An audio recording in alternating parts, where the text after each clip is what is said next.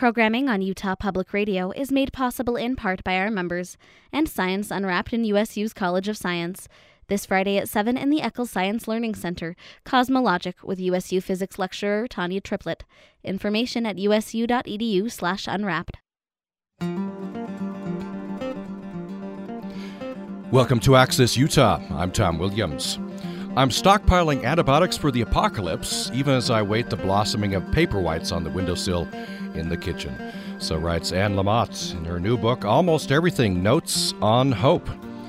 She says that despair and uncertainty surround us in the news, in our families, and in ourselves. But even when life is at its bleakest, when we are, she puts it, doomed, stunned, exhausted, and overcaffeinated, the seeds of rejuvenation are at hand. And she also says all truth is paradox. So this turns out to be a good reason for hope. If you arrive at a place that's miserable, it will change. Anne Lamott is author of several best-selling books, and the latest, as I mentioned, just out, Almost Everything: Notes on Hope. Anne Lamott, pleasure to welcome you to Access Utah. Thank you. Thank you. So glad to be there. We were just in Utah a few months ago and loved it. Up in Park City, I believe. Yes. Yeah. I've been there a couple of times. It's just some God's own country. Yeah, beautiful. You live in California, Bay Area? I do. I live in the San Francisco Bay Area, yeah. Yeah. So you write in the book that this is the kind of book you wish your father had written, passing on the truth that he knew to you, I guess. Yeah, well, no, it's not the stuff he passed on to me, but it was the stuff I wanted to share with my 9-year-old grandson and my 15-year-old niece. That was, it was all like post women's movement and post all the movements and post 60s and whatnot. It was stuff that I was almost positive about, such as that everybody's kind of crazy and that it's not helpful to compare your insides to their outsides. There was just a beep on the phone. But anyway, no, it's everything I knew that I thought might be helpful and give the younger people in my family hope and direction.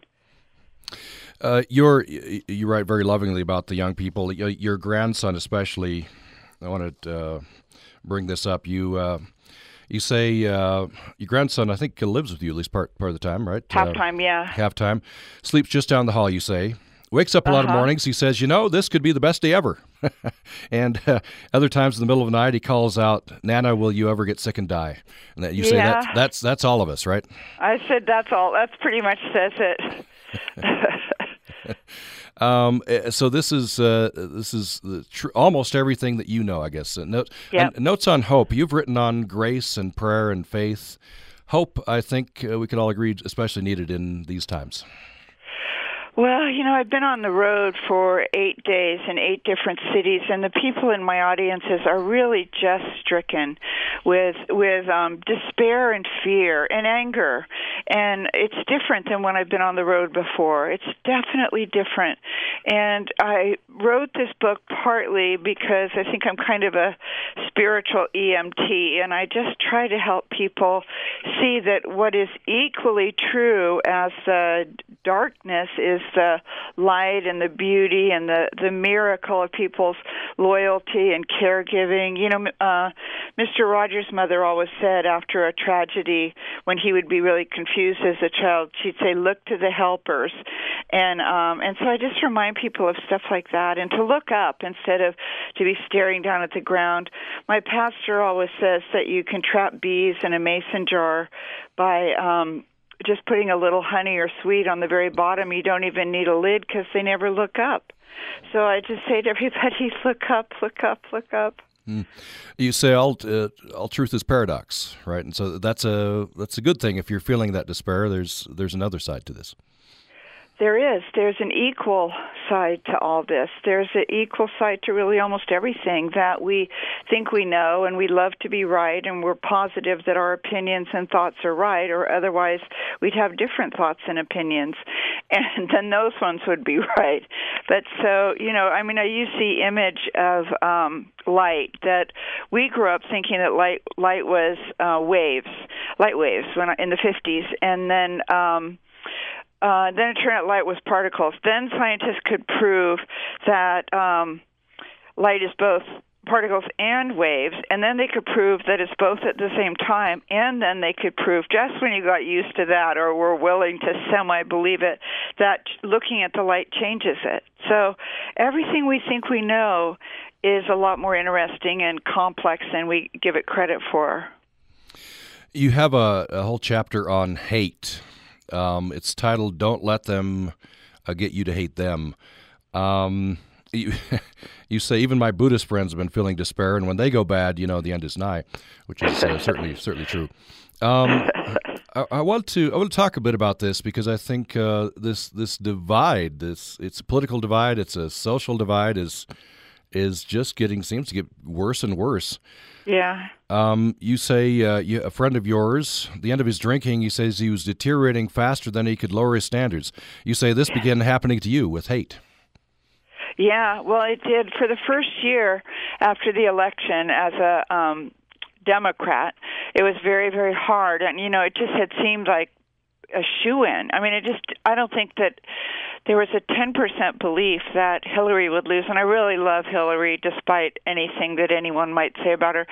And after the election, I just kind of got into it with, this feeling of the fear, what are we going to do, and the disbelief and the whatnot. And then about a year ago, I remembered something we say in recovery, because I've been sober 32 years, and that was that the willingness comes from the pain. And I finally felt just sick enough of feeling sort of disoriented and toxic that I started to do some work on that, on what I could control, which was, if you got a problem, go look in the mirror. And I saw that I was contributing to the craziness. And then my pastor gave a sermon that was based on this beautiful quote of Booker T. Washington's that's in the book, but I don't have it in front of me. I don't have the quote in front of me, and that Martin Luther King used, and it was basically, don't let them get you to hate them, because then you're a hater, and you're lost, and you're going to be, you're going to feel horrible and not be able to contribute from a place of love and faith and confidence in life. And so I just started to do some work on reducing the viral load of my own hatred, and it really was it's really been wonderful. That Booker T. Washington quote, he said, "I shall allow no man to belittle my soul by making me hate him," which is right. a profound quote. Yeah.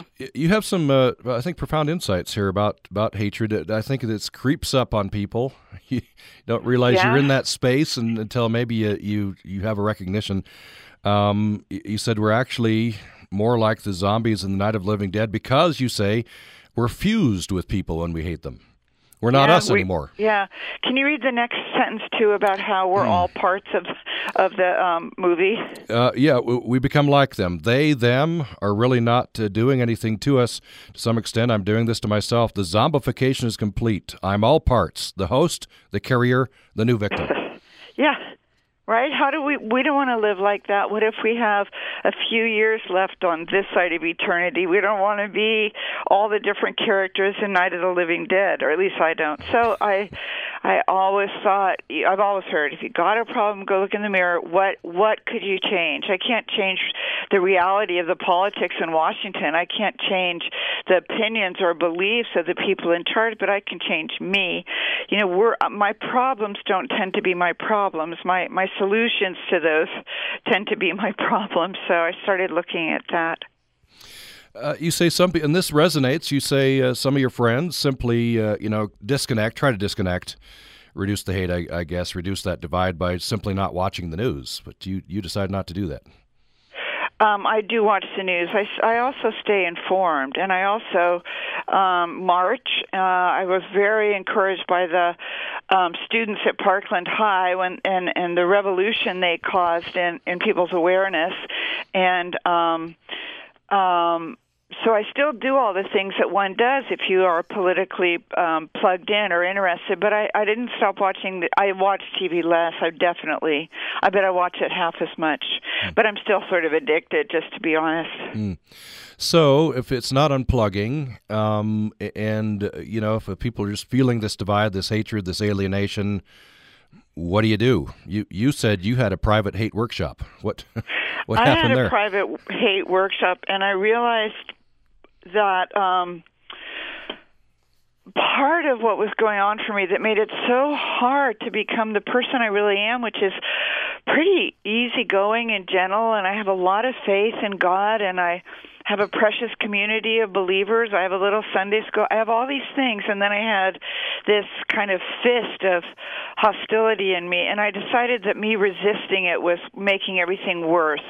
And so I decided to just make friends with it, and just to say that it was okay for it to be a part of the mix, along with my goodness, along with being a curious person and all the different parts of my identity. I decided to let it be there and not resist it so much. And so I haven't read that in a bit, and I'm on tour, so I'm kind of jet laggy, and also I don't think I've bounced back from being in Denver 1 mile up, and so nothing's coming quite as easily as it used to. But what I remember is saying that I decided to invite it for tea, the hatred, and to let it come sit down and to be with it and to see what it had to teach me and to see what I had to offer it as kind of a compromise negotiation. And then there's also my belief, I wrote about this on Facebook the other day, that in what my friend David Roach calls his church of 80% sincerity. And he says, in this world, 80% of anything is kind of a miracle. So if you're 80% honest, I mean, we all want to be always honest, and we're not. And if you're 80% really self-centered, and if you're 80% fair and whatnot, and conscious and awake for your life, that's a miracle. So I thought if I could be 80% free, I'd take it, dibs. So I did that work. I said it out loud. You're not supposed to have hatred, and so I said it out loud. It means you're a person without a deep spiritual evolution, I guess is the belief. And I decided just to tell people, and then everyone said, you know what, I know exactly what you're talking about. And then I read a lot about hatred and about healing from it, and I read people who, I thought of all these examples too, like when there was the slaughter of the Bible study at Mother Emanuel a couple years ago, the people who survived spoke forgiveness. The congregation spoke forgiveness. And when there was that terrible massacre at the Amish school where one of the Amish men came in and killed a lot of girls, the Amish spoke forgiveness. They invited the shooter's wife to their memorial services because they knew she was in grief too, and her life was changed for the worse forever too. And they included her. And those two examples, I think, are just so profound about what grace can do if you let it do its sneaky spiritual WD-40 work on you and unclench you and soften you. And you also write about doing what you can, right? Doing what you can, yeah. I've talking to friends who are, I think, in the same political camp as you and feeling dispossessed. Of course, if you're on the other side, you're feeling great and things are moving. But if you're in that camp, do what you can, right? Pick up the litter, Pick up the litter. Always pick up the litter and always serve the poor. And you take the action. I mean, I don't think figure it out is a good slogan, and that I don't know how anyone on either side could figure out much of anything. And so I take the action, and then the insight follows that there's always God's work to do here, that there's always the environment to try to help in whatever way we can, and that there are always the poor amidst us, and that we can show up. We have a St. Anthony's dining room about 4 or 5 miles away, and we can go there and not be the servers of whom you can take pictures, but to be the dishwashers, to be behind the scenes helping poor people get fed, and and to give people a buck at the intersection when they're begging, if they're veterans or if they're families, and to not try to figure out what they're going to do with it, and to, even though it might be annoying or they're slowing down traffic, but Jesus doesn't ask the blind man what he's going to be looking at after Jesus heals him. He just heals him and blesses him. So there's a lot of actions that I'm aware of that help people that are really, really having a hard time. And so I do those. One of the things I've been doing in the last year is trying not to overthink it. That I think I have there's that 20 questions for drinking. There's also the 20 questions for thinking, and it says the same things like, have you ever missed work because of your thinking? Do you ever think alone? Do you ever think in secrecy? And so I stopped trying to think about it and figure it out and break some sort of code, and I just started doing gentle, loving actions, and then the insight would follow that this is what I'm here on earth to do. We're speaking with Anne Lamott on the program today, best-selling author of Bird by Bird, Help, Thanks, Wow, Hallelujah Anyway, Traveling Mercies, and many other best-selling books. The latest is Almost Everything, Notes on Hope. Let's take a break, and we come back more with Anne Lamott. You can join this conversation if you would like at upraccess@gmail.com, email upraccess@gmail.com. More following this break. Our species is African. This is the place where we first evolved and spent the majority of our time on Earth. The fossil record from Africa preserves evidence from the earliest footsteps of hominids to the most recent adaptations. Through material culture, hominids developed complex physical and mental adaptations, permitting them to occupy a range of landscapes.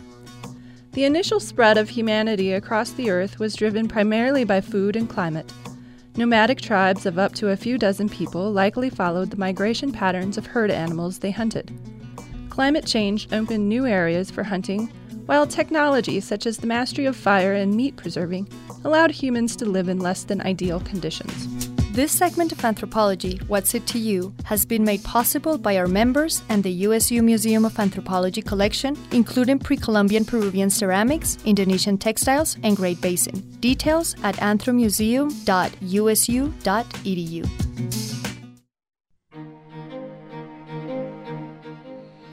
Thanks for listening to Access Utah. I'm Tom Williams. Very pleased to have writer Anne Lamott on with us. She's a best-selling author of several books, including Operating Instructions, which is a book, Anne Lamott, about the first year of your child, right?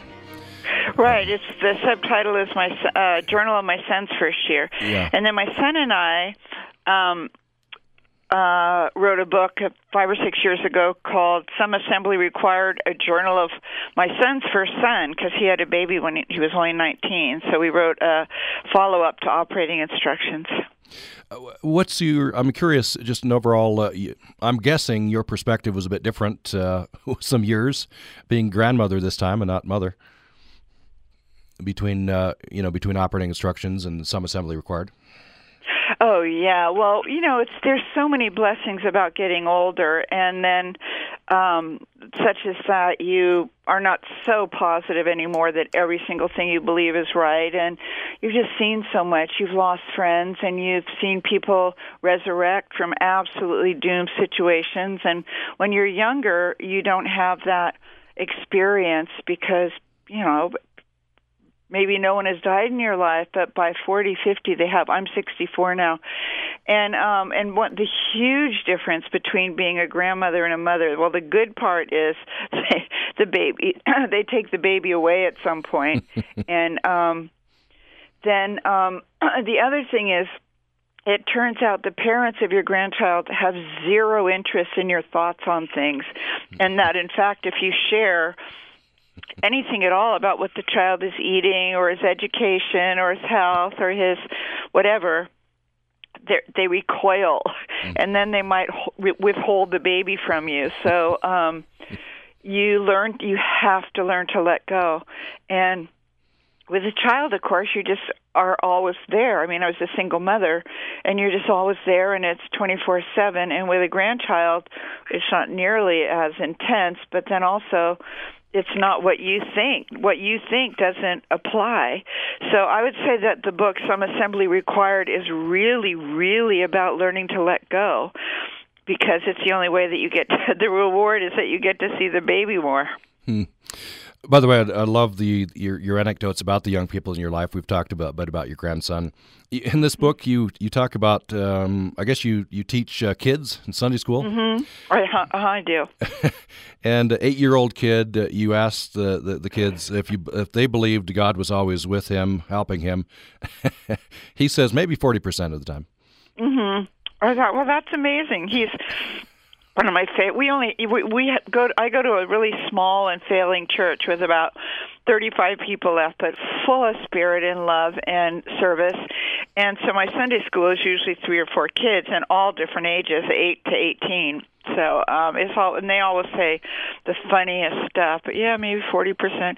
And I thought that's great. And then the other line I like from the Sunday school in the book, Almost Everything, is when I want the kids to understand that no matter what they do or think or what they've done in the past, they have value and they cannot get God to love them less. It's not possible. So I had there were 2 teenagers and a 9-year-old girl, I think, or 7. And I said to the teenagers, but boys who both had sort of rough skin, I want you to say I have value. Well, they were mortified, and but they kind of muttered that they had value. And then this girl had a speech impediment because her teeth were absolutely perpendicular to her gums. They were so buck, and she was too little to get braces yet. And she said with enormous enthusiasm, she said, I have value. And then she said it again, I have value. And I thought, wow, if I had known that at 8, my whole life would have been different. I didn't know that. I thought you had to earn it and achieve it and people please your way into understanding that you had value. So that's my other favorite story. By the way, you said that a small failing church, but you give a plug, I guess, maybe to buck it up at the end. So I'll give that plug. St. Andrew Presbyterian Church, Marin City, California. Services at 11. So I always say that in the acknowledgments. But no one, people visit from really all over the country, but that bumps the size of the congregation up to like 36. There you go. But we love to have them, and anybody that comes, they will be loved out of all sense of proportion. Mm-hmm. I love the tough love you give to writers. I want to talk a little bit about that, and it's. I found this addressing some things that I've been stuck on. The tough words, loving words that I'm kind of applying to myself and maybe get myself unstuck. You said you had a good example. Your father woke at 5:30 a.m. He wrote every day. Rain or shine, and what he taught me was that it's the habit of writing. You don't wait for inspiration. I never have had much somebody asked once, what's your inspiration? I said, debt. And this 20 years ago. And the inspiration is, I think, kind of a illusion or a theory or something. What you do is you sit down and write, and you keep your bottom in the chair for a certain amount of time, for an hour, say. And if you know what it's like, if you put in an hour, you get about 40 minutes of work done. Then you take a little break, and then you set aside another hour as a debt of honor, not because it's going so well, because it really doesn't ever go that well. It's hard. It's weird. There's no one helping you. You're all alone, and all the critical voices in your head are telling you just how poorly it's going that day. But so you write anyway. It's a resistance movement against the critical voices in your head. And my father's title, Bird by Bird, I don't think I shared that yet today, but my brother had this report due on birds. In California, in 4th grade, you write 2 terms. It's the first papers you ever write, because 3rd grade is that lined binder paper with half of it being blank for the picture. And then in 4th grade, you do research papers. One was supposed to be on birds. So he hadn't started, and he was crying. It was due the next day. He'd had the whole semester. And my dad sat down with him and said, just take it bird by bird. Take one thing. Take penguins and write one paragraph and read about penguins, and then write one paragraph. And then take chickadees and read about them and write one paragraph in your own words, and that's how a paper gets written, and that's, in fact, how a book gets written. And you say you're never in the mood to write. It always goes never. Badly, but you do it anyway. Yeah. I do it anyway. This is what I do, and God gave me a gift, and I've gotten better. I've been doing it for full time since I was 19. I dropped out of college to be a writer. I'm 46 64, so I think that might be 45 years. Wait a minute. I'm 64. So I have this habit. I don't ask myself if I'm in the mood, I always have other things I could be doing. I have a grandchild living with me. I have dogs. I have my world of recovery. I have my church. I have hikes. I have real life. But so I do it by prearrangement with myself. I sit down at the same time every day, and that helps my subconscious kick in. And you need your subconscious if you're going to write, and you need your memories and your visions and your ideas and your imagination, and you all sit down together and you write badly for an hour, and then you get to you can use bribes and threats. Like if I do an hour, then I might get up and have a cup of tea or a half of a peanut butter and jelly sandwich, and then I put in another hour. It's totally a discipline for me, and discipline is really the only way I've ever experienced any freedom at all. You tell a funny story about presenting about writing to your grandson's class, right? Yes, I do workshops with my grandson's class a number of them every year. And so first they were 5-year-olds, now they're 9-year-olds.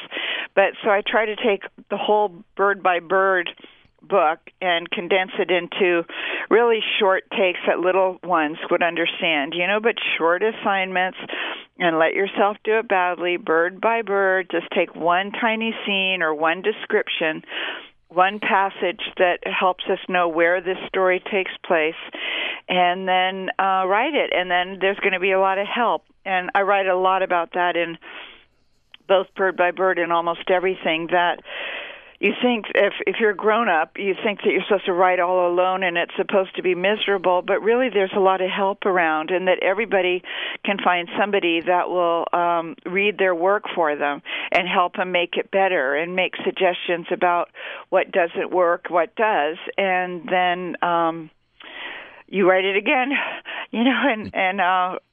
So, yeah, I love teaching the little ones, but the funny thing is that the first day that I taught my grandson's kindergarten class, all the kids really loved me because one of them told the others that I own the library in town, and so they all think I'm kind of a rock star. There was a poster of me with a Dr. Seuss book and a huge caption above the picture, and it said "read," like in 6-inch letters. Mm-hmm.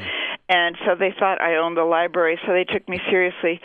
But afterwards, my grandson, whose name is Jax with an X, came up to me and said, "Nana, that was horrible."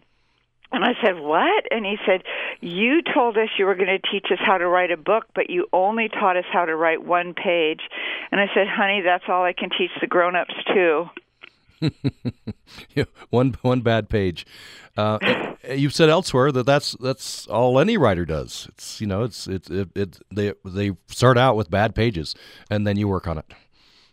Yeah, that's what you do. If you can get a bad draft written, you're home free. The worst part is over. Then you don't have all that awful blank paper staring you down like an unassaulted ice floe. You have something, you start taking stuff out. A lot of creativity is taking stuff out, deleting and erasing. Then you can start shifting stuff around. You write something on page 13 that would really be good in the introduction, and your ending's right there on page 4 in the second paragraph, and you can start moving, and it becomes a little bit more like a puzzle, like Sudoku or whatever whatever it's called. And you move and shift and delete and add, and then you write a ever so slightly better second draft, and then it's fun. The third draft, maybe the final draft, is being like a Swiss watchmaker. You're tinkering, you're really focused, and you're up really close sentence by sentence, and maybe by then someone's given your draft to read. There's a connection to life here. I think this is a metaphor for life, right? You may not be a writer, but take time for something creative. Yeah, if you're not creating, if you're not in co-creation with life and God and your history and it all in capital letters, then there's probably a hole inside of you that is longing to be filled, that you might fill with food or compulsive exercise or gambling or being just shut down there, because everyone is creative. Everybody in high school or college had a great teacher, either in art and painting or dance or writing. And when I used to teach writing, the students that I had were mostly older, my age, or somewhere 10 years in either direction. They'd all love to write once, but then they'd had families, and they had gotten really jammed, and their days were super busy, and they were losing this opportunity to do this thing that they had always loved and been pretty good at. And so, but then they were always explaining to me why they couldn't write right then, but how as soon as the last child was out of school or the wife retired or they moved to the Russian River, and I said, you know what, you're just tricking yourself. If you're not writing now, you won't be writing then. There's no then. There's only now. So they'd say, what do we do? What do we do? I said, give me an hour. Find an hour you'll give to me to commit to writing. Give up the 10 o'clock news, you know. I always say the only people who need to watch the 10 o'clock news are the wives of firefighters. But so they go to the gym 4 days a week. I'd say, can you go 3? They'd say, no, it makes me feel good. I'd say, I can't help you. You're not going to get your writing done. And you have said, when you say this to them, they say back to you, or they look at you like, well, you don't understand. But you go on to say, I do. I know how addictive busyness and mania are. That's what you say this is, addiction to busyness and mania. Yeah. And then also one thing that comes up that saves them is that they bond. You know, they're all in the same boat. They're all wishing they could get published. They're all finding it really hard to do the writing at all. They're discouraged, or they have raging egos, and they just can't believe that they're not scheduled to be on Oprah next week. And so they're all in the same boat, and they bond, and then they form these really small writing groups of 3 or 4 people. And I never pushed it until I started to see that they were still together years and years later. And the rule was that you might meet, I'm making this up, but every second Thursday at a little independent bookstore somewhere for tea and pastry, and you had to bring 5 finished pages. You had to have gotten it to them before that day, and they should be marked up. And so it really kept people honest, accountable. You had to show up with pages, so they did. On the other side, you say in the book you have friends who are unpublished novelists who keep endlessly working on their novels. And I thought I knew the ending to that paragraph that is going to be kind of sad. You say, no, it's fulfilling. They love it because it's fulfilling to them. Yeah. It's really true. It's very hard to make a living. I didn't make a living till after my 5th book. My 5th book was Operating Instructions. I'd written 4 novels before. Operating Instructions, I was 38. And that was when I first even had to start filing taxes. I made so little money. And, I always checked in to see if I filed, but I didn't have to pay taxes or anything. But I was willing to do it because I wanted to be a writer. I wanted to be a reader and a writer. And if you're going to be a writer, it means you have to be a reader. And so I wanted it so badly that I was willing to do whatever it took. I taught tennis and I cleaned houses to make a living, in air quotes. And mostly people don't get published. Mostly they don't get advances. I got $7,500, I believe, for the first 4 books, and that was 8 years of my writing life. And so but, some of my students, I remember, oh, my gosh, just 20 years ago, that a woman came to me in my class, and she said, I got an offer this week from Random House for my book. It's $7,500, and I'm not going to take it. I think I can get a lot more. I said, I can't help you. Seize it, leap at it, work your way up. But, the culture is so crazy and giving people this idea of how much they should, quote unquote, be making or could be making. And if you want to be a writer or a painter or an artist of any kind, or a dancer or singer, you just do whatever you can to have that be a part of your life, because that is where the fulfillment is going to come. The publication makes people much worse than they already were in terms of raging, broken ego and bad self-esteem. But the writing, the dancing, the singing is where we fill up and where we feel that we're fulfilling our destinies. Let's take another break. We'll come back with another segment Okay. with Anne Lamott and some great advice there, not only for writing, but whatever your creative spark is. The book is Almost Everything, Notes on Hope. Anne Lamott is the New York Times bestselling author of several books. This is the latest. And you can join us with your question or comment at upraccess@gmail.com, upraccess@gmail.com. More following this break. Jeff Goldblum is on the show to talk about his new jazz piano album, how he feels about Jurassic Park now 25 years later, his relationship with fame and his fans, and at one point we just sing Tony Orlando and Dawn songs together. That's coming up on Q from PRI, Public Radio International. This afternoon at 1 on Utah Public Radio.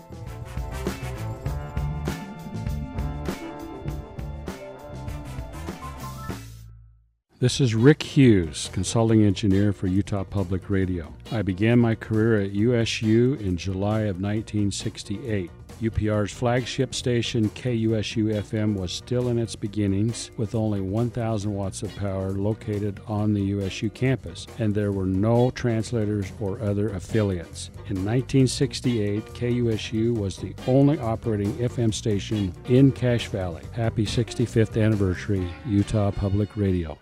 Coming up tonight is the final in a series of candidate debates organized by the Utah Debate Commission. That's at 6 o'clock tonight. It's a debate featuring candidates for Utah's 3rd Congressional District. Republican incumbent John Curtis faces off against the Democrat James Singer. That debate will originate from Utah Valley University. You can hear it tonight at 6 right here on Utah Public Radio. Thanks for joining us for Access Utah. I'm Tom Williams. My guest for the hour is Anne Lamott. Her latest book is called Almost Everything, Notes on Hope. She's New York Times bestselling author of several books, and this is the latest. We're glad to have her with us for the hour. Anne Lamott, I love Chapter 7. It's one page. Bitter truth, chocolate with 81% cacao is not actually a food. I know. I mean, there's so much pressure to get these intensely high cacao chocolates.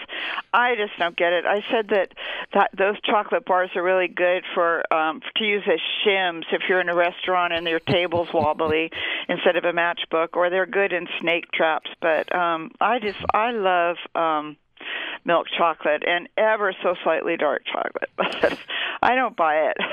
Anyway. I wanted to ask you, if the people do you think the people in Utah are more for the Dodgers or the Brewers? Well, if I had to guess, I would guess the Dodgers. Because they're closer, proximity, I'd just guess, yeah. I know my dad was a big Cubs fan, and he never did get to see them win the World Series, but that happened after he died. But, Boston! I didn't mean Brewers. I meant Boston and Dodger. Yeah. Okay. I would think the Dodgers probably. Okay. Which one do you root for? Well, I was raised to hate the Dodgers, using the word hate again, but all San Francisco Giants children were raised thinking that Dodgers were the mortal enemy. So yeah, so I come by it honestly. You're going to root for the American League team. I'm not going to root. I just I'm on, I'm doing readings and everything every night, so I don't get to watch it. But I always secretly hope for the Dodgers to do poorly. Yeah, I kind of had the same thing about the Yankees. I just when they fail, the I feel good. Too. See, yeah. We always were raised to hate the Yankees and the Dodgers. Yeah. So on the very dark chocolate, that kind of gets into. I think there is some peer pressure in certain circles. I think there is too. You got to get the really dark chocolate. If you eat extremely dark chocolate, you're thought to be a better person. Yeah. And so you're just casting that off. You're saying, hey, I don't care if you judge me. No, I said that you should. It's really okay if you like Hershey's Kisses, which I do, and that you should always carry them in your backpack to give away because people will like you more if you give them Hershey's Kisses. Everyone loves Hershey Kisses. There's another one-sentence chapter in the book I'm just going to quote right now, which is that everything will work better and work again if you unplug it for a few minutes, including you. So what do you mean by that? How do I unplug me? Well, the way I unplug is to get away from the phone, to get away from the electronic world, and to go somewhere and to be quiet. There's that wonderful line of T.S. Eliot's of teach me to care, teach me not to care, teach me to sit still. So I sit still, or I sit outside with my dog, or I go outside and look at my fiance's garden, or I just break the trance of being plugged in and thinking that the details of my life and what I have to do are so important. So that's how I unplug. Sometimes I'll go and visit somebody that's in a home or who's not doing very well, and I just break the trance of self-obsessed delusion that all this stuff that I do is really very important in the scheme of things. I want to talk a little bit about connections. Maybe, you unplug and then you connect back in, but the real connections, the healthy connections are with people, right? Right. I wonder if you tell me a little bit about your friend Bonnie. She's been a mentor, you say, for 3 decades now. Yep, she's been my spiritual mentor for 3 decades. And I always kind of jokingly call her Horrible Bonnie, because no matter what awful shape I'm in and how crazy I'm feeling or acting, she just always says, "Oh, dearest, I'm so glad you called." And then I'll rant about whoever I think has crossed me or what's going wrong or whatever. And then she'll say, that person isn't doing anything to you. They're not your problem. We got to look in the mirror and see why you're reacting in such a self-righteous or judgmental way. And she never, ever gives up on hope and goodness, no matter what.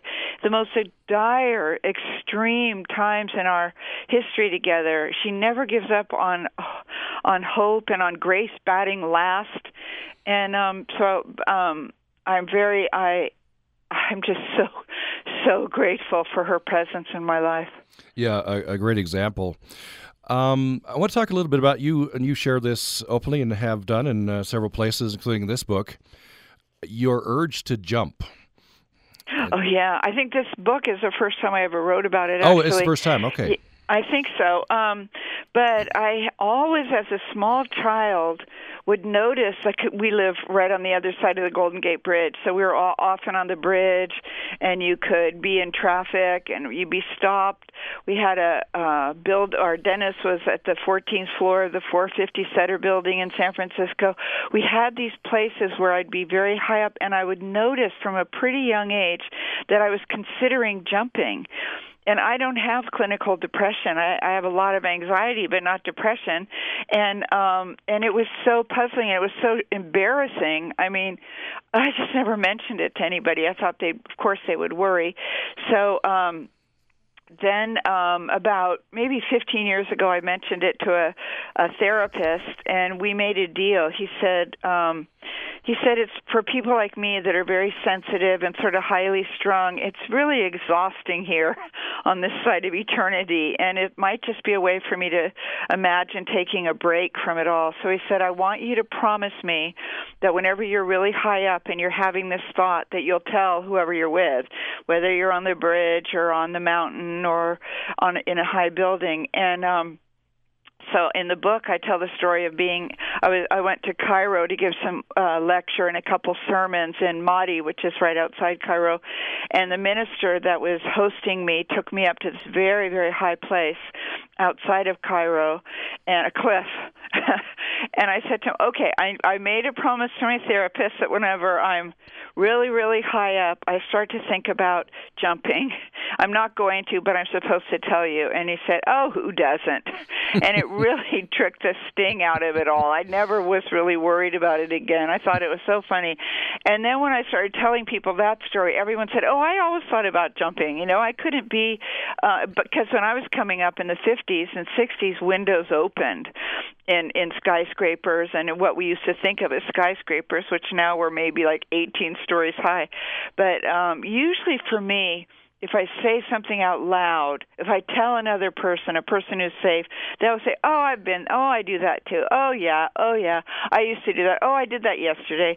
And then there's no pressure around it. There's no feeling of shame or secrecy around it. You just laugh. And I've always said that laughter is carbonated holiness. And so you get a little bit of healing when you share about it and laugh about it. I guess it's that connection, feeling that you're not alone with this thought. Yep. Yeah. Yep. One of your points is that you say everyone's screwed up, broken, clingy, or scared, even the people that seem to have it most together. And that's hard to believe sometimes when you see people that apparently have it together. Yeah, that's right. Yeah. But I guess if you open up, maybe they'll open up too.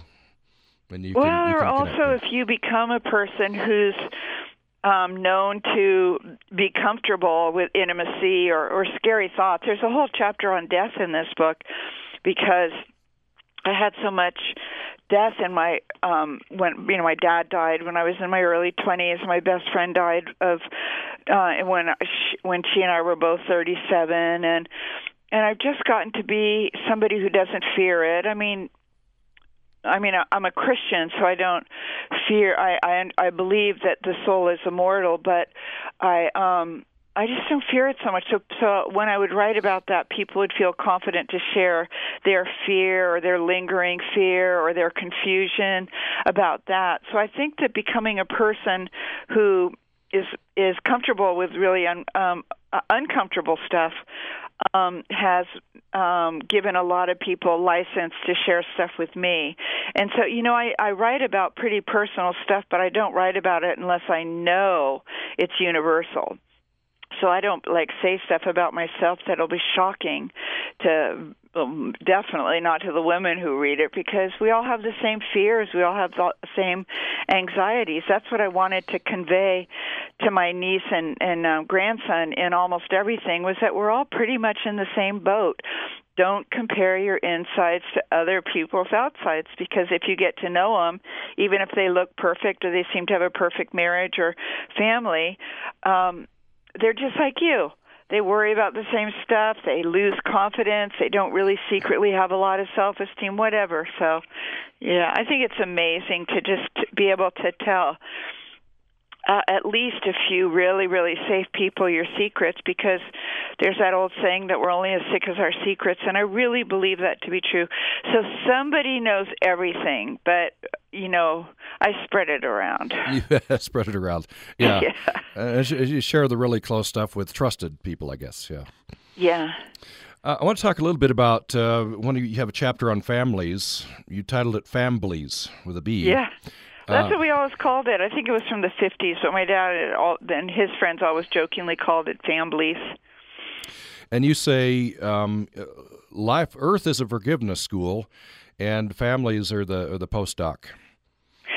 Families are the postdoc. And I said, you're going to have to do this work on trying to love and forgive everyone, and that starts with yourself. And the self-forgiveness is the hardest work we do.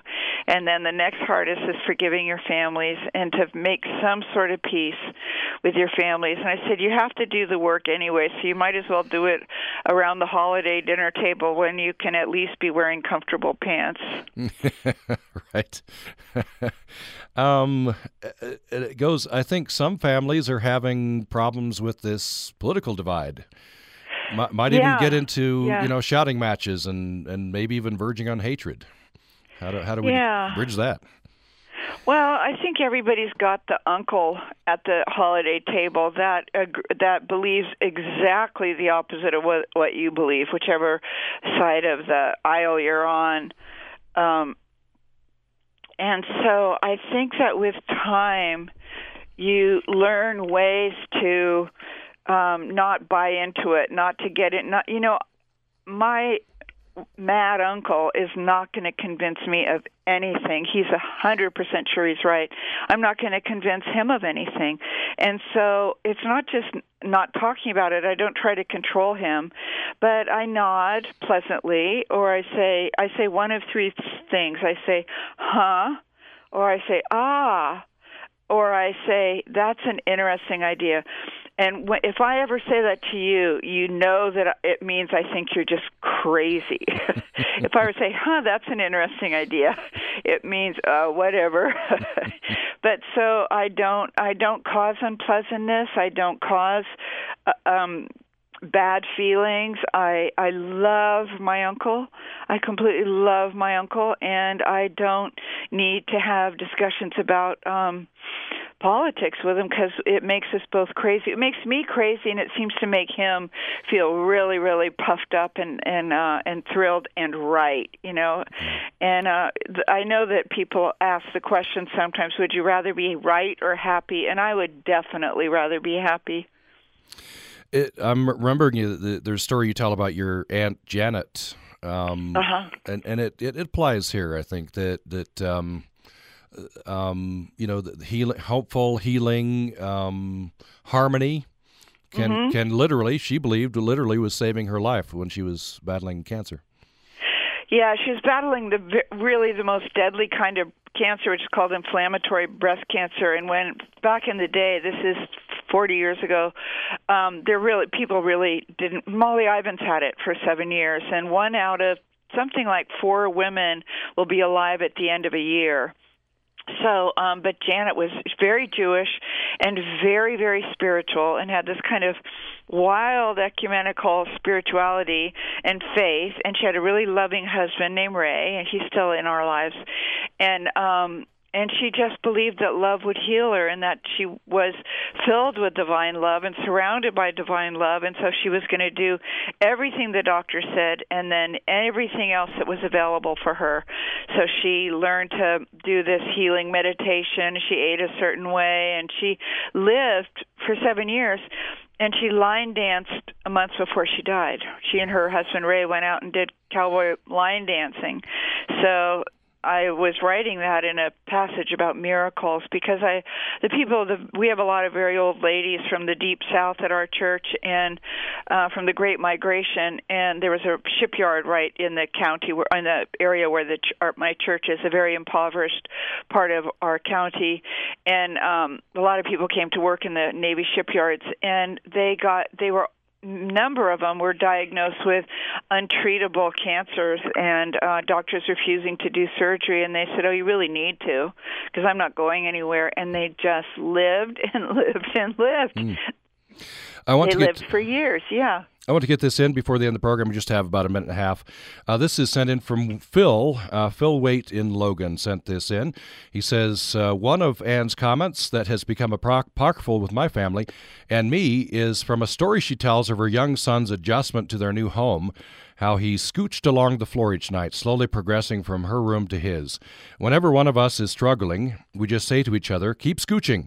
I'll be picking her up her new book soon, says Phil in Logan. Oh, thanks for that, Phil. Thank you. Yeah, thank you. My therapist of mine always said, only go as fast as the slowest part of you can go. You know, and so I remember my son when he was little, he was so afraid of the dark, and he was ashamed because he was a big boy. He was like 7, but so he started off on my bed and then on the floor by my bed, and every night he'd move 4 or 5 feet closer to the bedroom door, and then a few feet down the hall, and then a few feet into the living room, all the way to his spooky own bedroom. Well, we'll have to leave it there. We're out of time. Read the book. Almost Everything. Notes on Hope is the latest from New York Times-bestselling author Anne Lamott, who has joined us. It's been a pleasure. Thank you so much. Oh, thank you so much. I really enjoyed talking to you, and I really love Utah. Well, we hope to have you back here soon. Okay. Have a good day. You too. Thank you so much. And okay. Thanks for listening to Access Utah.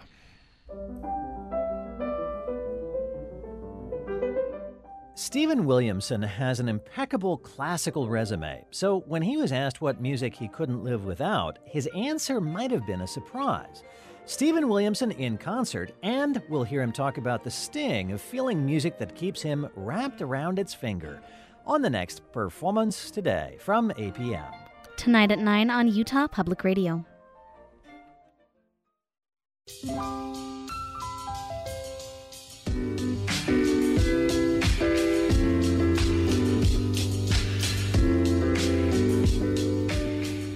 A service of the College of Humanities and Social Sciences at Utah State University, this is Utah Public Radio, heard statewide on KUSR, Logan, KUSK, Vernal, KUSL, Richfield, KUST, Moab, KCEU, Price, and KUSU-FM, Logan.